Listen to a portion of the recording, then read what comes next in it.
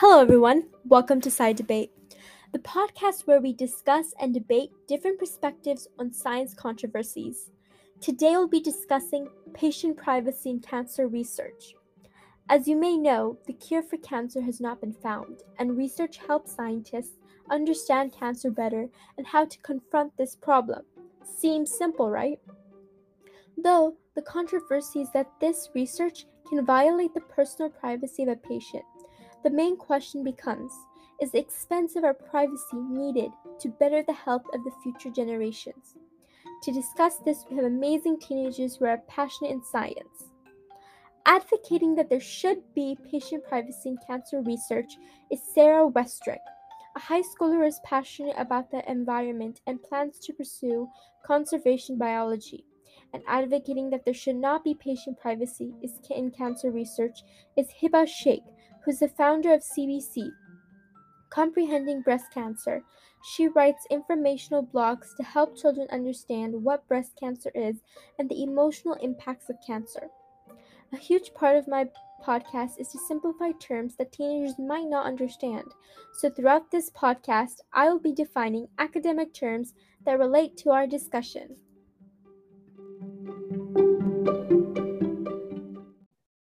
So, first question goes to Sarah. Why should there be patient privacy in cancer research? All right, so I think there should be patient privacy in cancer research. Privacy is different to everyone, but there's a basic understanding as to how privacy can be violated. In cancer research, patients' privacy is constantly violated because people are studying their body and cells to try to understand and make sense of how their terminal illness came to be and how it is affecting them. All of the extensive testing and treatment is already difficult for a patient to undergo, whether that's chemotherapy or radiation or even surgery. And so to have someone poking and prodding at them for more information is seen as a violation of their privacy. After all, the answers are from within their body, and everyone should have the right to privacy of their own body. If they really wanted to help a researcher out, if they were willing to provide answers, then that is up to them. They should have the choice to, they should get to decide who gets to know all of the details of their situation. And the question to you, Hiba, is why should there not be patient privacy in cancer research? So I think there should not be patient privacy in cancer research because it then limits doctors' ability to treat others, and if other patients are dealing with the same scenario of cancer, so they need those records to see like what they did in the past or like what treatments or cures they had. And additionally, not having patient privacy limits doctors' access to create effective treatments for the person struggling with cancer. So one example I would use is like with COVID. If the doctors didn't put out stats or anything about COVID rising or any treatments that were helping them, then it honestly would have continued to grow COVID and more variants would come. So it's kind of the same thing with cancer. If with more data and statistics they can create new treatments, create new cures, find new diseases, and anything that can help them. And honestly, yes, it is an invasion of privacy, but sometimes those invasions of privacy can honestly help the world. So kind of a follow-up to that is like, do you think that every medical record should be used? Having access to medical records like all the time would be very helpful for everybody. And honestly, it would be most helpful for people in the medical profession for cancer. Because it allows them to see it and view it multiple times to see if those things come up often, if it's a trend, if it's a pattern. And if we don't have that data, then they can't create charts, they can't create plans, they can't even come up with like a future thing of like, oh, this is what our world's going to look like with COVID or without COVID or with cancer and without cancer. Like it's decreasing. So if we have access to like everyone's medical records, then I think it'll really help us understand patterns and trends that are happening globally and also in our community. So, Sarah, Hiba discussed why these medical records need to be shared. Do you agree or do you believe that we should not trust the people that have this information and end up obtaining it as well? We shouldn't trust people with that kind of information because the information that doctors use and researchers collect could be exploited in many ways, and it may ruin the trust between the doctor or the healthcare provider and the patient. Take biological samples, for instance. If a researcher got their hands on that kind of information, like the very personal one who you can figure out who someone is if you know how to read the samples, I guess. If a researcher got their hands on that kind of information and soon the general public had access, that could end terribly for the patient that the information relates to. People could figure out whose samples were used in certain situations and could make life very difficult for them. I'm going to interrupt, but I have a question. So okay.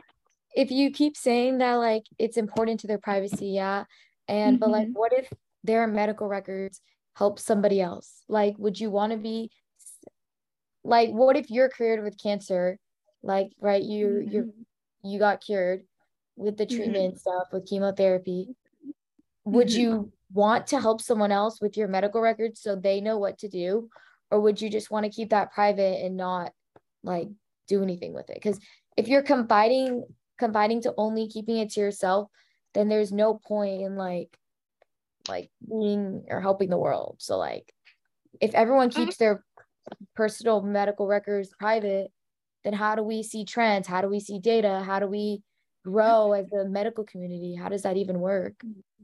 Okay, well, I think that with patient privacy, all it really does is prevent the patient, the specific patient and their situation. I think that the doctors could probably use the data they collect as kind of a general they can, like you said earlier, I think they could probably track patterns and stuff, but keep that kind of anonymous, they could say, oh, well, this data was from a collection of patients. And so I think that they could probably finish your sentence. Go ahead. Oh, okay. So I think they could probably use a collection of data if it remains anonymous, which could protect patient privacy. So do you think age would also be counted as something anonymous plus the name? I think so. Yeah. But then that kind of limits the data, because if you don't have the age of a person, then you're limiting the data for oh, this is data for 10-year-olds. This is data for 20-year-olds. So nobody on the internet or nobody in the medical community can say oh, we don't even know how old this person was, if she was 15, if she was 20, if she was 60. So it kind of is just useless then if you don't have the age or the name. Yes, I understand the name, but the age you're saying is also private. But if you don't have the age, then you can't really see patterns and trends, which limits the world from growing. So okay, I think that the age doesn't really, I think it's a good thing to have. I also think it probably isn't very necessary for collecting that kind of data, because honestly, I feel with the research that the doctors do and the data they collect, it can show the trends for all ages, for the specific condition or cancer that the patients all share. Okay, that was great to know. Okay. And Sarah, why are consent forms important? Okay, I think consent forms are super important because it's ensuring that a patient is willing to do whatever is asked of them, whether that be a form of treatment, a certain test, or any other type of procedure a patient will undergo. Patients should have the right to deny anything asked of them, and they should also be able to specify what exactly they're comfortable with. And I feel consent forms provide them that opportunity. And my next question involves HeLa cells. And the HeLa cells are derived for cancer research, and they were really special because they were the first immortal human cells ever grown in culture, and they were essential to developing the polio vaccine. So my question to Hiba is, do you think that the use of HeLa cells were just? I think that it is not just, because HeLa cells need privacy and informed consent, which would kind of go against my point of view, sorry. But like you do need privacy and consent for with HeLa cells, like when you release that. So I think it is important, but at the same time, it's not, because we do need that information for medical doctors in order to grow and to continue research. Because if we don't have that information about HeLa cells, then what more can we learn about it if we don't have real life data? Why was the use of HeLa cells unjust? Okay, so the use of HeLa cells was unjust because the cells were obtained without Henrietta Lacks' consent. And Henrietta Lack is the person that the cells originally came from. So she actually gave consent to whatever procedures the doctors deemed necessary, but she went uninformed of which ones those would actually be and why they would be done. It also angers me that the hospital was seen in such a positive light after their contribution of her cells to research. It's just unjust because they used cells that they shouldn't have had. So the next question is for you, and it involves HIPAA. I think that's how you pronounce it. And so HIPAA is the Health Insurance Portability and Accountability Act. And this kind of requires physicians to protect patients' electronically stored protected health information. And it has safeguards, and it's the security of this information. So it's like a national rule. And again, it's about protected health information. And do you agree with HIPAA in regards to cancer research, and why? I do agree with HIPAA when it comes to cancer research because it provides a lot of benefits for the patient involved. HIPAA works solely to protect the patient privacy. It actually gives patients access to their own files and medical records, which is very, very beneficial for a patient to better understand their medical history. HIPAA prevents certain uses and disclosures of personal information, which is in the best interest of a patient. Failure to comply with HIPAA could result in jail time and really expensive fines. I think a very interesting part of HIPAA is that if there was some sort of security breach, the patients would know about it within 60 days so that they can take caution of a random person with most likely ill intentions. So you guys kind of had a discussion about this, like, age, how does age affect the research? So similar to that, how does race, sex, and ethnicity affect the research? And this is to Hiba. Race and ethnicity can affect the research because with different races and ethnicities, there are different kind of like consequences. So like, especially within families, if there's more of a heavily, I don't want to call anybody out, but like there's a more heavily race that has more genetics, then it gets transferred to the younger generation, which then can cause medical problems and other problems in the future. So it does play a role in cancer research because all parts of your body, of your physical health and mental health, all show in those aspects. And when you do get diagnosed with cancer, race and ethnicity kind of is shown through like genetics and stuff. So it's important to know that. And I think it's important for medical professionals to know what your race and ethnicity is. So if it's on a certain chart with like, Mexicans are getting more COVID because of blah, blah, blah, or Mexicans are getting more diagnosed with cancer because of their ethnicity.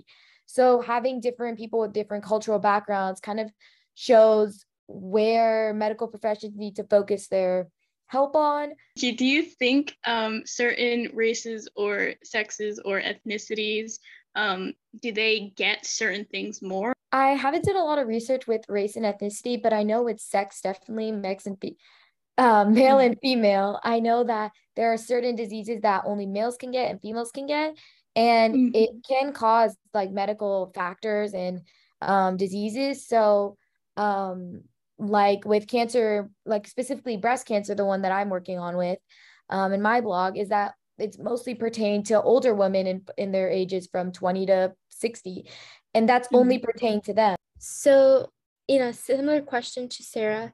Like she said, it does, affect the research. Do you think it affects the research, or do you think it's unnecessary? I believe information regarding race, sex, ethnicity, I think it's unnecessary, but it could be helpful for clarity purposes.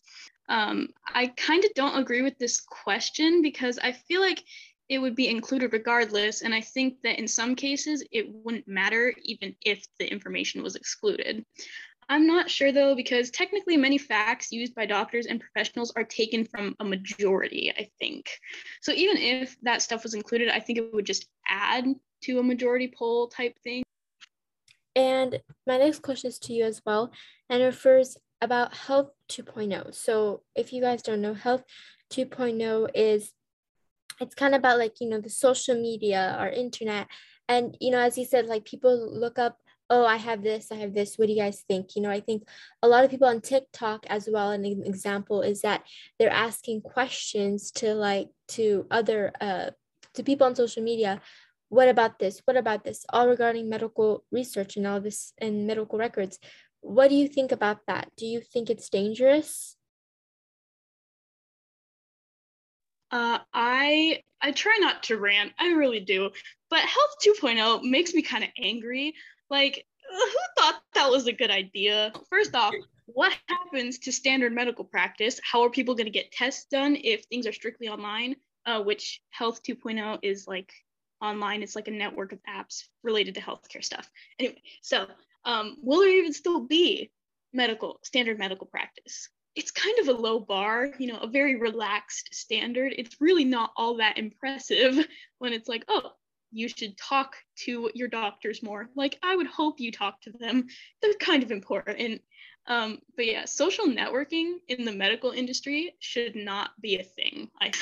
Medical records should be kept private, and Health 2.0 is promoting the exact opposite. They think it'll help people bond and make a community out of people asking for medical assistance. Sorry, I don't mean to stop you, but there's two things. I agree with, yes, you aren't bonding with strangers. The doctor is just there to help you. And yes, the doctor, if it's like a family member, you're obviously going to bond. But if it's just a regular patient, you don't have any reason to bond with the person besides to help them, to treat them, to diagnose them, and to get them out of the hospital as fast as they can, because they don't obviously want to be there. They're just there under medical condition. So yes, I agree with that. The other thing though, I don't agree with, because I think you said that patient privacy and general files should not be to the public. I don't agree with that, because I think patient privacy should be violated in this case, because although you're not bonding with the stranger, you're allowing the doctor and the patient have this mutual respect that like, hey, I'm helping you, you're helping me. And it kind of gives that mutual respect with consent that, like you're like giving them the ability to use your records for people other in the hospital. Doesn't mean you have to have a bond with them. Doesn't mean you have to help them in some way. You're just using their files to help the other people in the hospital, in the world. And if you want to make this even more specific, we can just narrow it down to just doctors are using this, or in a specific area are just using this. But I think it should be let out to the public, at least to doctors, to know like, hey, this is what this person's going through. Has anyone else experienced this? Because with those experiences and backgrounds of other patients that doctors are using, then it will help them grow and learn from each other between peers and other people. So, yeah. Okay, so by that, do you mean doctors should share with other doctors about their patients? Yes, if it's directly relating to cancer research, because that's an ongoing process. Other diseases we're not going to get into today, but that's their choice. But specifically for cancer, since it is an ongoing disease that still has not found a treatment for a long time, it's important to document those changes in progress, because if we don't document the changes or have them like in a system, then we don't know our progress over the years. So someone from like 2040 is not going to be able to, oh, what was the cure for cancer? Well, we don't know, because that one person who found out the cure for cancer didn't document it. Can having no patient privacy be damaging to the patient and healthcare provider's relationship? Having not patient privacy? yeah, like no patient privacy, is it damaging to like the healthcare provider's relationship, like a doctor and a nurse? I don't think it's damaging, but it definitely gives them a little bit more insight of what the patient's going through, what medical records they've had in the past, what's been going on. So it doesn't damage them. It actually helps them become more aware of family diseases, things that are going through with them personally. And especially with cancer, if cancer was a big genetic thing in their family, new chemotherapy treatments, new medicines, and it actually lets them bond a little more over like, let me do my job correctly and get you where you need to be. So I think that's also very important.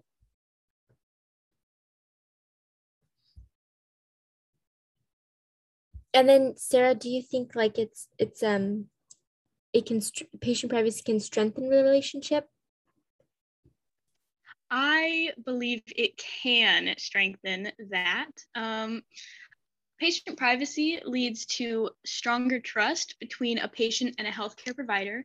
Many benefits come with more trust between a patient and a healthcare provider. A patient will be more inclined to share more personal details if they're ensured that it won't be told to anyone else or disclosed without their permission. Do you believe the IRB are in position for the better and why? And before you answer, I'm just going to give a quick explanation what the IRB is. So for all the viewers, the IRB is an institutional review board, and it's also known as the Independent Ethics Committee. So what they do is they apply research ethics by reviewing the methods proposed for research to ensure they're ethical. So what they do is they honestly review the clinical trials and see, oh, is this an ethical way to do it? And go ahead, Sarah. Okay, I do think that the IRB are in position for the better because they ensure that research done on a human is ethical and ultimately safe. If the IRB deems it necessary, they can force the researchers to protect the identities of the subjects, which I think is kind of cool and important. They also make sure that the choosing of human subjects is fair and impartial. So, Heba, what do you think is the bottom line for why do the cons outweigh the pros? I think the cons weigh out the pros because it's more important to help other people, but also yourself as well. So the con of patient privacy is very important. It protects patients' personal information to stay in their possession, and for them to decide when to use it and when to share it. But on the con side, I disagree with this reason because it limits the rest of the medical world to be using and to only understand what cancer research is through the medical records they previously owned. So with new records in the world, the medical world is advancing. The use of new cancer research and medical files are becoming more important and will be used effectively towards other patients and doctors. Yes, it is. The pros are important as well, but helping the world and yourself is very important. So yeah, I think the cons weigh out the pros a lot. And to Sarah, what do you think is the bottom line? Why the pros outweigh the cons?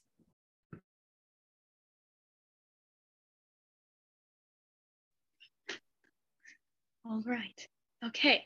So I believe that the pros of patient privacy outweigh the cons because there are more pros than there are cons. And I think the pros are more important.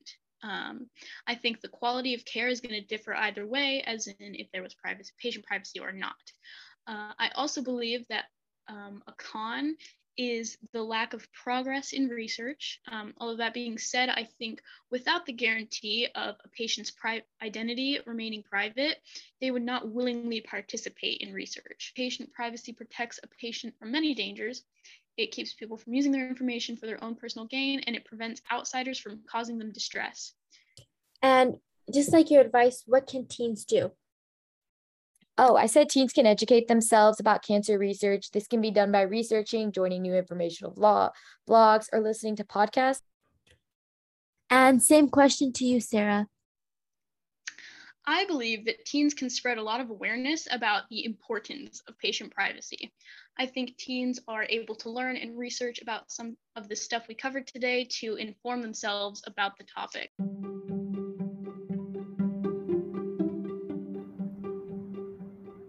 Thank you guys for listening, and to my amazing guests. Stay tuned.